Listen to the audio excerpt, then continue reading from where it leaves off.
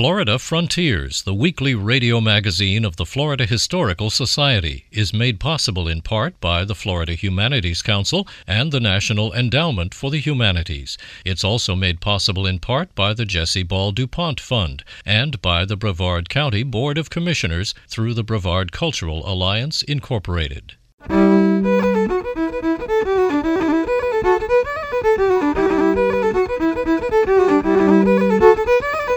This is Florida Frontiers, the weekly radio magazine of the Florida Historical Society, on the web at myfloridahistory.org.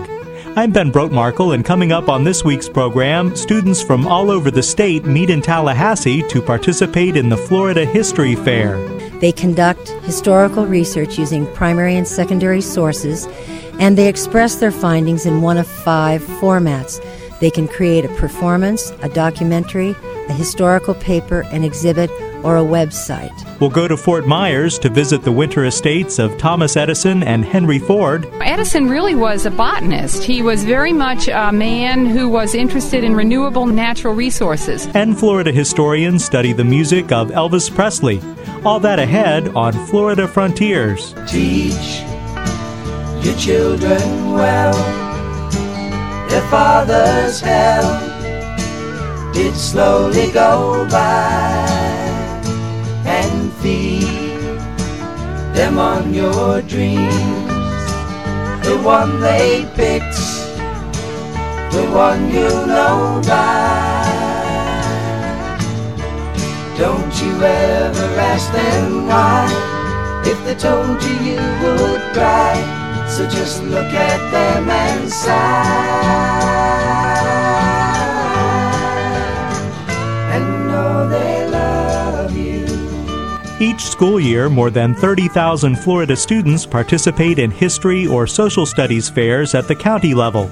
About 850 of them are selected to go to the Florida History Fair in Tallahassee to compete at the state level. 55 students from 16 counties were selected to represent Florida at the 2009 National History Day competition at the University of Maryland, College Park. Casey Smith is Curator of Education at the Museum of Florida History in Tallahassee and the Florida History Fair Coordinator. Smith tells us the history of the History Fair. Florida History Fair began in 1980 under the sponsorship of the Florida Historical Society, which held the competition each year in association with its annual meeting. And about 1986-87, FHS invited the Museum of Florida History to co-partner in sponsorship. And then finally in 1988-89 school year, the Museum of Florida History took over complete administration. That was 20 years ago this year. Each entry in the Florida History Fair is evaluated most heavily on historical quality. The entry's relationship to the theme and clarity of presentation are also considered. Smith says the format for presentation of information and each year's theme is based on national models. Each year, National History Day selects a theme, and this year's theme, that is to say, 0809 was the individual in history, actions and legacies. Next year, it's innovation in history, impact and change. Based on that theme, students select a topic that deals with any place, anywhere, any time in history. They conduct historical research using primary and secondary sources, and they express their findings in one of 5 formats. They can create a performance, a documentary, a historical paper, an exhibit, or a website. Although research papers are an important mainstay of the Florida History Fair, exhibits and performances provide students with creative options. Documentaries are the most popular category for Florida students, with websites being the fastest growing category. Casey Smith says that over the years she has seen some incredibly innovative work at the Florida History Fair. Some of the exhibits have been really spectacular. We had a young man who did an exhibit about the Mariel boat lift, and he had actual pieces he had some oars and pieces from a wooden boat that he was able to work into his backboard. The kids exercised incredible creativity. Shortly after Hurricane Ivan, a student from South Florida, the west coast of South Florida, I think Charlotte County, did a project that it was communication and history, I think was the theme, and she did a project about journalism, and for her backboard she found a newspaper dispensing machine, the kind you put, $1 in to get your newspaper out of, that had been beat up by the hurricane, and that served as the basis for her exhibit backboard. It was really, really very ingenious. Debbie Rollo teaches at the J.D. Floyd K through 8th grade school at Spring Hill in Hernando County. Rollo says that her students were particularly inspired by this year's History Fair theme, The Individual in History, Actions and Legacies. Well, I think it's extremely important, especially this year where it's individuals that make a difference, not only today, but also affect things in the future and are affecting things that are happening currently. So I think it's extremely important, and I'm very excited to see the enthusiasm and so many people involved in it. It's very exciting. Rafael Pinavalli, an 11th grader at Springstead High School in Hernando County, presented a documentary at the Florida History Fair. I created a documentary on Vladimir Lenin, a leader of the Soviet Union, and I edited it with the computer and recorded a narration over it. I chose him because I feel he's a massively underplayed person in history. How he affected history is just intense, and nobody really understands it. It was a project that I had to do for one of my classes, and I figured while I did it, I might as well make it competable at state. Katie Dugood is a 10th grader at Springstead High. She created an exhibit for the Florida History Fair. Well, I did Joan of Arc for my individual in history, and I was trying to portray what a female empowerment figure she is, so I have a lot of pictures on there, as well as a fleur-de-lis, which is a symbol of French freedom. Well, I have a lot of pictures of her in battle and in men's clothes, which she's famous for, but then a picture I was actually talking about earlier with the judges was one, it's a poster from World War II, and it depicts her, and it's sort of women, you need to go work in the factories while your men are off at war because you can be strong like Joan of Arc. Really early this morning, I talked with judges for about 15 minutes, and since then, I've just been sitting around wondering what I've gotten. Springstead High School 10th graders Katie Suglowski, Brittany Bolano, and Jennifer Tolini decided to do a group exhibit. Well, we did it on Captain William Kidd, and he was a pirate. He was the only pirate that was ever tried by the House of Commons, so we found that interesting. Well, it's designed after the pirate ship, so it's cut, so it looks like a pirate ship, and it has a mast. Well, we have windows on it and a sail and mast, and we have pictures on it, just as if a normal board. It's just shaped like a pirate ship and painted like one. The girls say it can be a stressful process being evaluated by judges and then waiting for prolonged periods for the results. They came by and they interviewed us about a project, and they wanted to ask questions about it, and they did, and we explained it to them. Yeah, we're waiting around, and then tomorrow we find out who makes it to nationals. The team was inspired by their teacher and are hopeful they will win. Well, I think first it was because our teacher gave us extra credit if we did it, but then we decided it's kind of cool, and we actually made it, so we took it seriously. Yeah, that, and it's good for to do extra activities for colleges and stuff, and it's a good experience. And even if we don't make the nationals, we're going to do it again next year. Atticus DeProspo is in 10th grade at Bradenton Preparatory Academy in Manatee County. He designed a website for the Florida History Fair. Well, I'm in the senior individual websites, and I created my project on Alice Paul, who's a women's rights activist, and she helped the 19th Amendment get passed. I feel like the internet is becoming more popular with my generation, and so I felt that by creating a website, it would help me to expand my knowledge in technology. And so what I did is I used a program on my computer called iWeb, and it's sort of a step-by-step. You have to organize your information and multimedia and various other things to help create the entire website. A month ago, I had to send in my website, my process paper, and my bibliography, and then today I had an interview with 3 judges, and they can ask you any questions, and they just asked me about my research, how I organized it, what influenced my decision to choose Alice Paul, and what point I was trying to convey.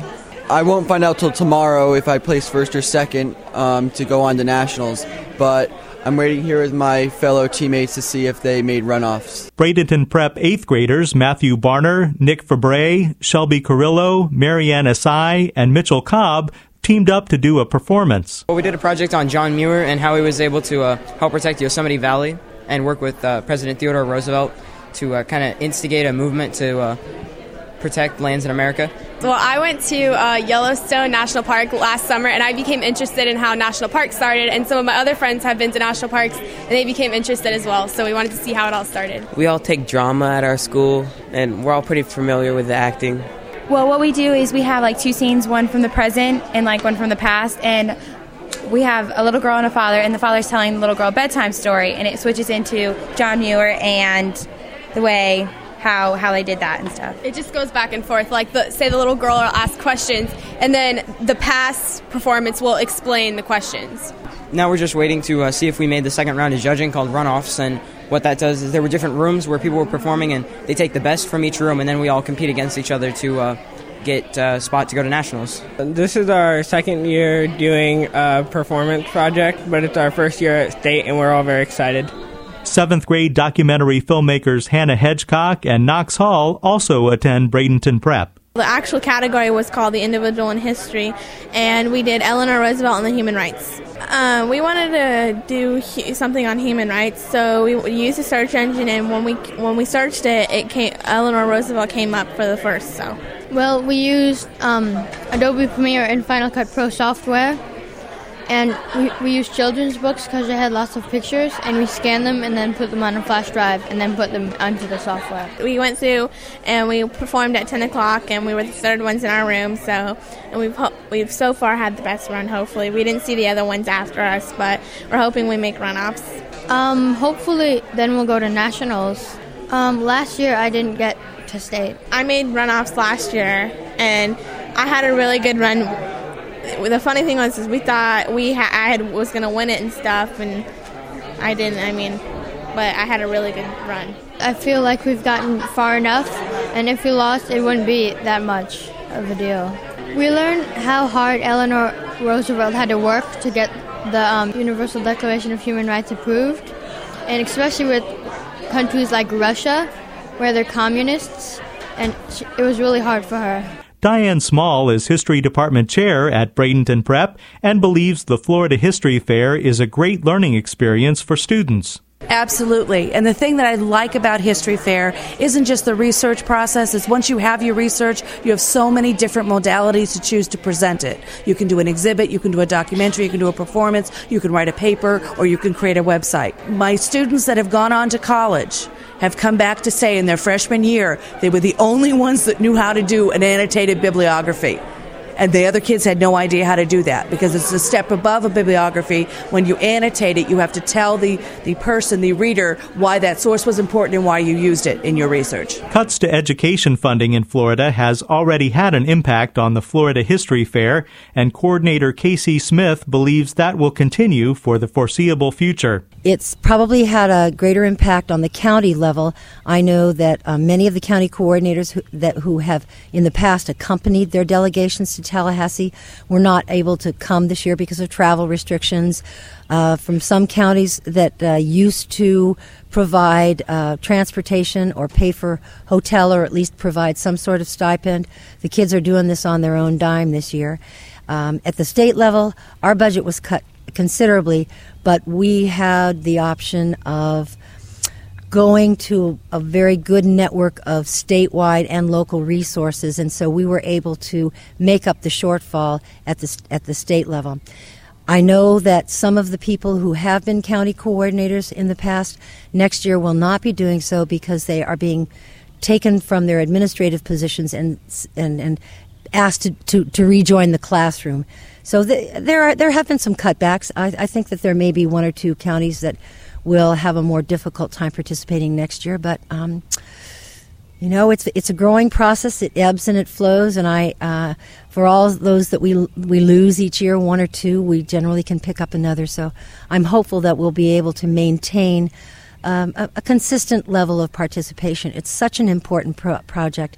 It really is the only national and statewide program that allows students to exercise and learn in social studies related disciplines. There are lots of opportunities for math, science, reading, writing, competition, but this is it for social studies, and as we know, social studies has tended to be marginalized since the implementation of the FCAT, but this is a way that students and teachers can get around that. Florida history was well represented at the Florida History Fair. Nathan Gupta won first place for his exhibit on Governor Leroy Collins. Lauren Davies and Kendall Frankhauser won first place for their documentary Bill Lund, Riverkeeper of the Loxahatchee, and Anna Yannikopoulos won first place for her paper on Wernher von Braun.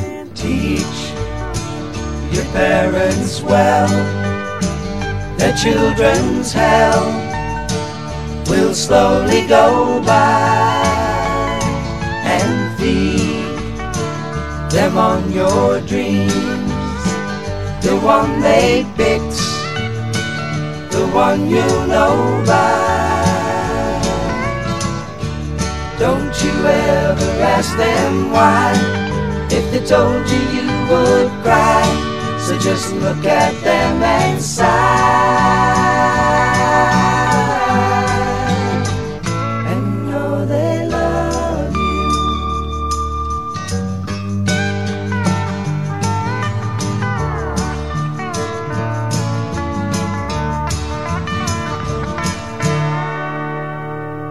This is Florida Frontiers, the weekly radio magazine of the Florida Historical Society. I'm Ben Brotemarkle.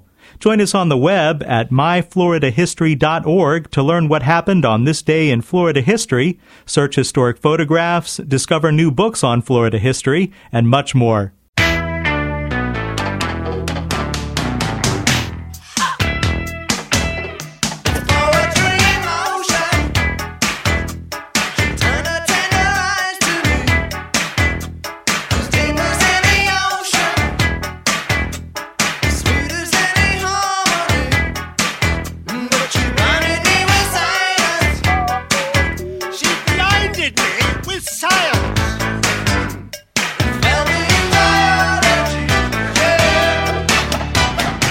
Thomas Edison and Henry Ford were two of the most innovative thinkers of the early 20th century.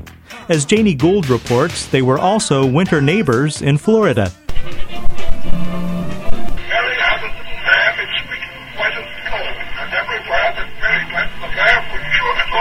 That's Thomas Edison's voice demonstrating one of his numerous inventions, the phonograph. Most people know that he invented the light bulb. During an incredibly productive lifetime, the man who called genius 1% inspiration and 99% perspiration received patents for more than 1,000 inventions.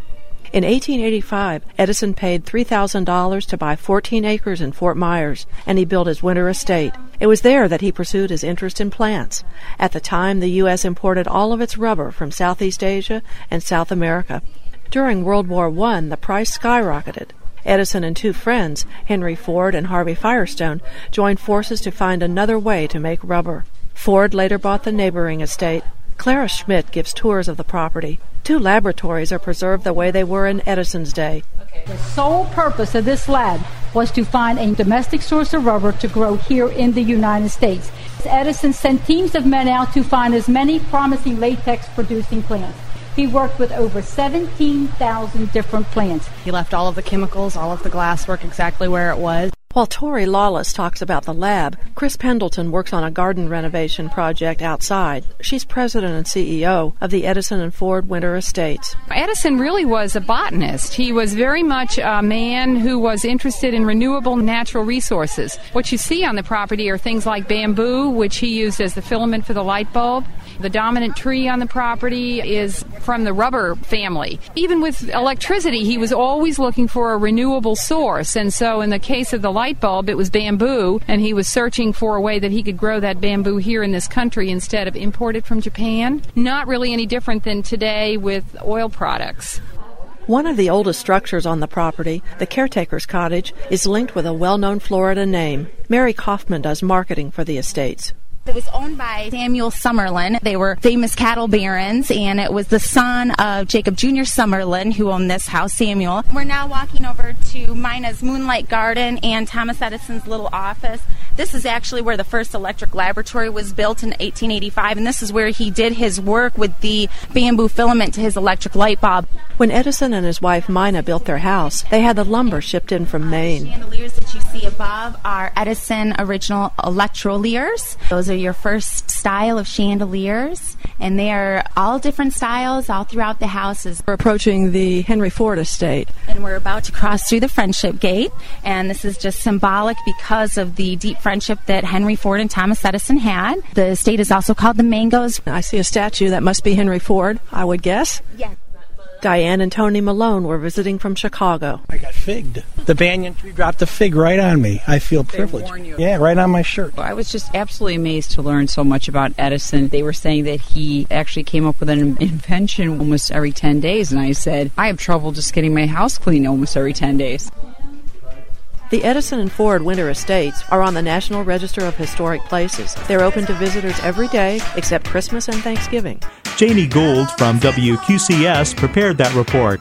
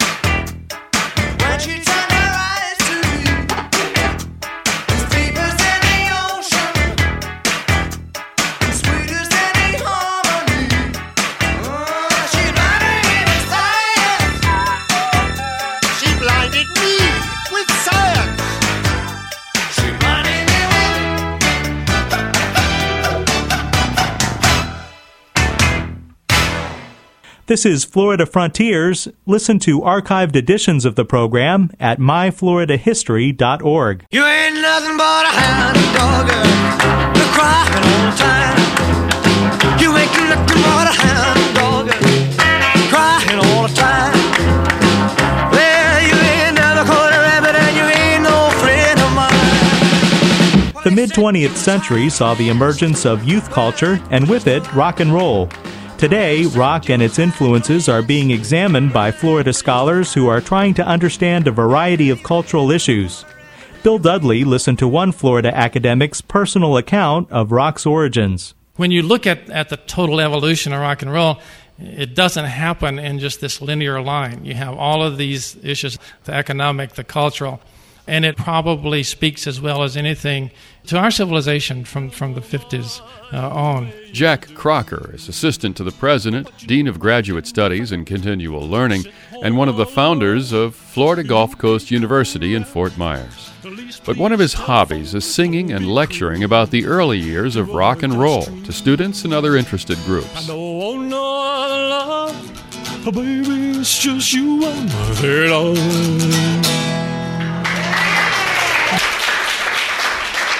Well, so you take the blues and you take country, then you get Presley, because Presley, as a white artist, was much more palatable to a white audience. And Crocker has first-hand knowledge of the subject. Born on a cotton farm in Mississippi, he grew up listening to radio from nearby Memphis, Tennessee.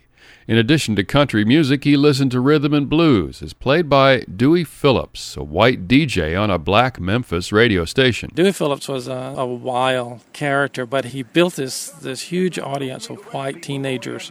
And he started playing R&B, he was playing soul, he was playing what then was going to be rock and roll. HBQ Memphis, Tennessee, and we're glad to get it right to you. And right now we're going to play the next record here for Thelma, for Murphy, for Annie Mae, for Grandpa, for Johnny L, for Alma Jean, for Elma Jean, for Dorothy Porterfield, Buzz Cole, I believe, Tears, and the time I believe I'm going to dust my broom, the Elmo Jean. We all listened to Dewey Phillips, but suddenly this thing happened that you connected to, and it was not rebellion per se, but it was this feeling that suddenly there is a voice that represents who I am.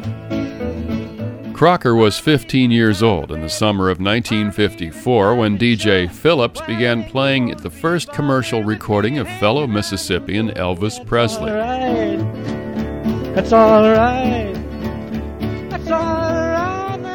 That's All Right Mama sold thousands of copies around Memphis before it was even released in July of 1954. 2 years later, Elvis was a household name and part of an explosive new youth culture. Why was this amalgamation of white country and black blues so important? Modern historians like University of South Florida's Ray Arsenault see Elvis as a traditional figure akin to Jackie Robinson in the 1940s. They both were important cultural bridges between white and black societies. It's a kind of first stage of, in a cultural sense, of breaking down the isolation of Jim Crow.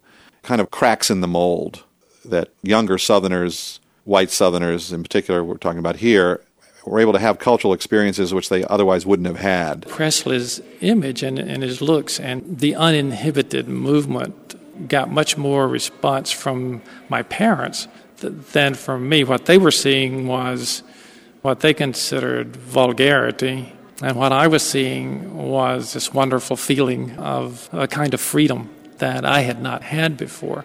So I think that's much of what the music spoke to. There had been a fear that white children in the South would be Africanized. And this was, of course, part of the opposition to school desegregation.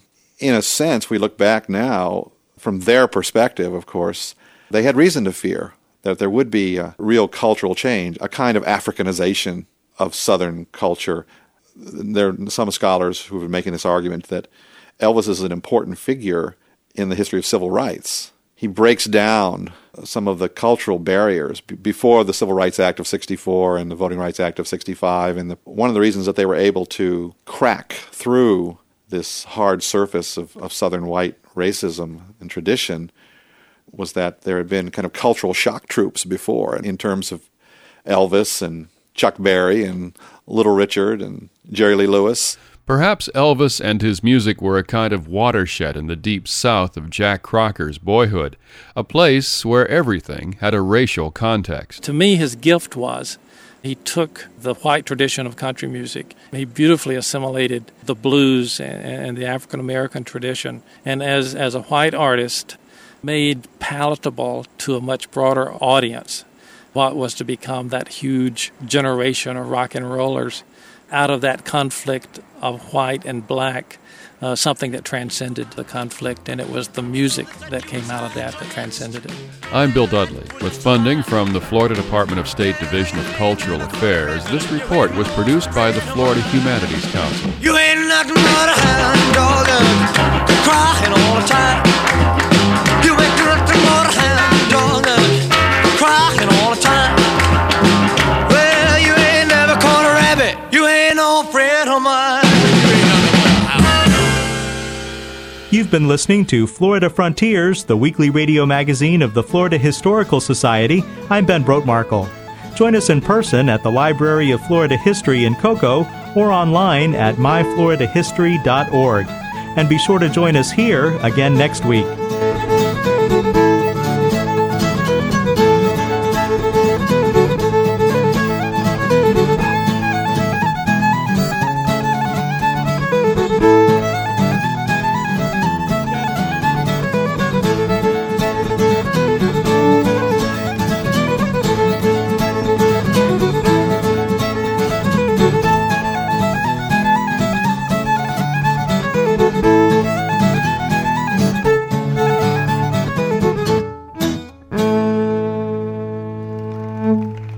Florida Frontiers, the weekly radio magazine of the Florida Historical Society, is made possible in part by the Florida Humanities Council and the National Endowment for the Humanities. It's also made possible in part by the Jesse Ball DuPont Fund and by the Brevard County Board of Commissioners through the Brevard Cultural Alliance, Incorporated.